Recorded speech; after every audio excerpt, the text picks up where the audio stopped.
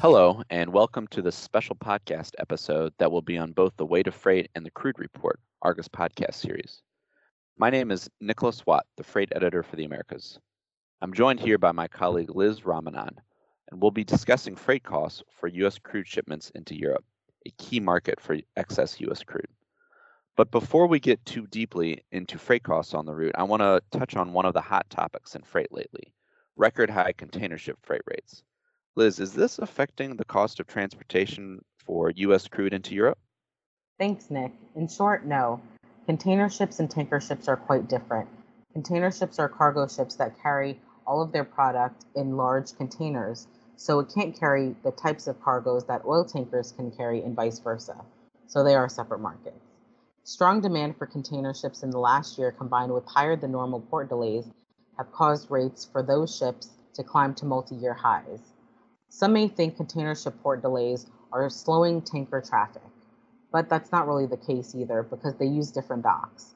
So for instance, the port delays in California are having little to no effect on the movement of tankers there. The shortage of available container ships can impact other commodity markets such as certain scrap items transported in containers, but not crude or crude freight rates. That's good to know, Liz. That'll probably let some oil shippers rest easy, knowing that the sky-high container ship rates likely won't carry over into crude freight pricing. Now that we've established there's little relationship between containers and U.S. crude to Europe freight costs, how much does it cost to ship U.S. crude into Europe? So far, the cost this year has ranged from about $11 to $18 per ton, or about $1.50 to $2.50 per barrel, on Aframax tankers, which can carry about 700,000 barrels. Actually, this past week, rates have risen to the top end of that range partly because of the weather-driven power outages in Texas. Oh, really? Can you explain why that happened? How did the power outages in Texas boost Aframax rates? Sure. As power outages shut in crude supply and port delays mounted, charterers rushed to secure Aframaxes for their outgoing cargoes amid all of the uncertainty. Ship owners were able to push for higher freight rates as demand increased. Rates rose by 30% on the route in the space of just a couple of days, but that wasn't the only factor. Oh, okay. So what were the other factors that helped push rates higher?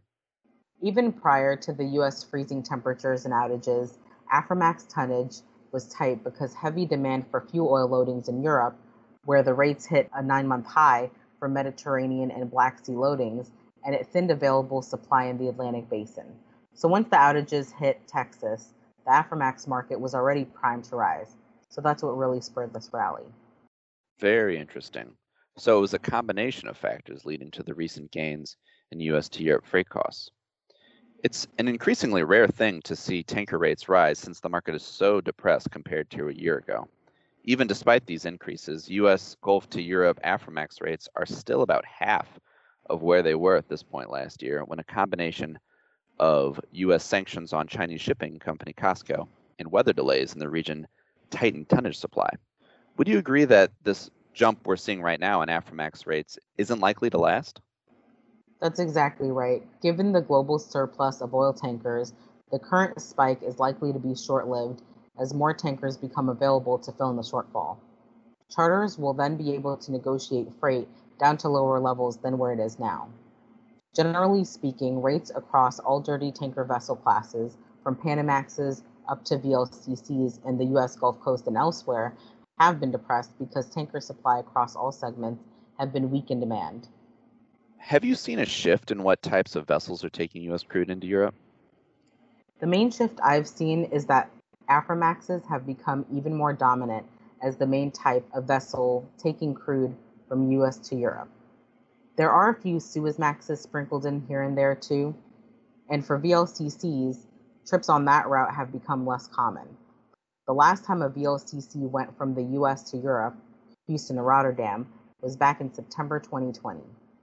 It's clear that charterers value the versatility of the medium-sized Aframaxes, which can load directly at all major U.S. crude outlets in the Gulf Coast and have more discharge options in Europe than larger vessels. Speaking of changes, there has also been a major change in the U.S. political scene, with Joe Biden taking office. How might this change in administrations affect U.S. crude freight rates? Policies of the new administration can impact freight rates in a variety of ways. First, looking at sanctions. The election of Biden increased expectations that sanctions on imposed oil-producing Venezuela and Iran will be lifted or at least eased. As far as Aframaxes are concerned, Venezuela is the more important one to consider. A change in policies when it comes to Venezuela could significantly alter the regional Aframax market. It could potentially bring back Venezuela to U.S. crude shipments, which prior to sanctions on their state-owned oil company PDV in 2017 were carried primarily on Aframaxes. Before the sanctions, Venezuela was one of the U.S. top crude suppliers. U.S. Gulf refiners are geared towards running heavier crude grades, such as the grades that come out of Venezuela. Once that flow stopped, total Aframax demand in the region dropped. But if that flow returns, then it would boost the Aframax market as more of these vessels would be needed in the region to carry Venezuelan crude to U.S. Gulf refiners. Is there any evidence that Biden will change the U.S. approach to Venezuela, or alternatively stay the course? It's still pretty early, but for right now, it doesn't seem that the Biden administration will be negotiating with Venezuela's President Nicolas Maduro anytime soon.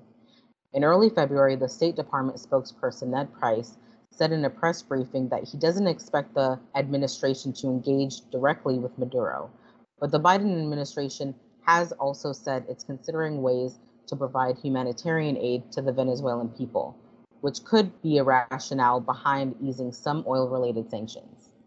So it's a wait-and-see situation with Venezuela. One of the first actions by Biden was to revoke the license for the Keystone XL pipeline, which would have carried additional Canadian crude down to U.S. Gulf refiners. I've seen reports that a Keystone XL cancellation could actually boost Aframax demand down the line. Do you agree with that? Could you explain how that would work? It's an interesting point. A Keystone XL cancellation could mean an increase in Aframax loading demand on Canada's west coast. Here's the lowdown. Canadian oil producers are now turning their focus to the Trans Mountain Pipeline Expansion Project, which would provide an outlet for excess Canadian crude on the country's Pacific coast, to a terminal at Burnaby near Vancouver. Due to draft restrictions at Burnaby, Aframaxes would be the vessel of choice for that terminal. That extra crude could then go on to tankers to the U.S. West Coast and Asia. And when is this expansion expected to be completed? And also, do we have any idea how much extra Aframax demand it would create? Well, it's about a quarter of a way done, and it's expected to start up at the end of 2022 with a capacity of 890,000 barrels per day. According to a report by Alpha Tanker, if the Trans Mountain Pipeline runs at capacity, there could be about 40 fixtures from the terminal per month, raising Aframax ton-mile demand. That increase in demand for the vessel in the future could put some upward pressure on the Aframax market globally, and therefore the U.S. Gulf Coast to Europe rates. Okay, so both of these political developments appear to have the potential to put some upward pressure on U.S. Gulf to Europe freight costs. Do you expect rates on the route to rebound, like to the highs that we saw back in 2020 when floating storage demand boosted the tanker market? It's unlikely to happen this year or even next year because tonnage surplus will continue to weigh on the tanker market. This is on top of weaker oil demand in the global economy and OPEC production restraint. Some market participants I've spoken to believe that there will be momentary spikes expected throughout the first half of 2021. For instance, what we're seeing now in the U.S. Gulf Coast. Some sources also think freight won't recover from lows until the second half of the year. Tanker demand is highly correlated to global oil demand, which in 2021 is expected to increase by 5.5 million barrels per day, year over year to 97.2 million barrels per day, but it's still below 2019's 101.1 million barrels per day. This is according to the International Energy Agency. And what if oil demand rebounds more quickly? What could that mean for freight? That's a good point. There's a chance that oil demand rebounds faster than expected as people become more comfortable with travel as they get vaccinated. If that happens, then it would put some upward pressure on freight rates, but it probably won't be enough to cancel out all the tonnage surplus we currently have in the market. With all of this being said, there is some expectation that the U.S. Gulf Coast to Europe Aframax rates will increase if you look at futures pricing on this route.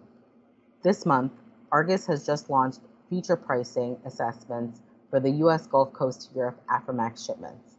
Nick, could you talk a little bit about what we're seeing in the US Gulf Coast to Europe futures market? Sure. Yes, indeed. Argus Freight now publishes its first freight futures price assessments, and it is for the front 3-month contracts on this route. In the week ending 19 February, the Texas power outages, which boosted the spot market, also raised futures prices, or FFA prices, for the February, March, and April contracts. On Thursday, February 18th, when the spot market surged to world scale 110, those contracts were up to world scale 84, world scale 88, and world scale 82, respectively, roughly a 10% increase in just a single day. So essentially, the market thinks that Aframax rates on this route, while they will be below the current spot price, will peak in March before declining in April. This speaks to the fact that the tanker market is vastly oversupplied with tonnage. That's really interesting. And can you also elaborate a bit more on what an FFA actually is? An FFA is short for Forward Freight Agreement. It is a cash-settled derivatives contract that market players who are exposed to physical freight costs can use to hedge that exposure. So that's primarily ship owners and charters that are in that market. Ship owners or ship operators will sell FFAs, and players on the chartering side will buy them. One of the values of FFAs is that they represent what the market expects freight rates to be on a certain route in the future. Such numbers allow oil traders, including U.S. crude exporters, to get a more accurate idea of what the cost of transportation will be, not on a ship that's chartered right now, but on a ship that will be chartered months from now. These U.S. Gulf to Europe futures prices are now available in Argus Freight. Well, that just about wraps up our segment for the day, Liz. Thank you very much for joining me and sharing your market insight. And thanks to everyone who was listening, and until next time.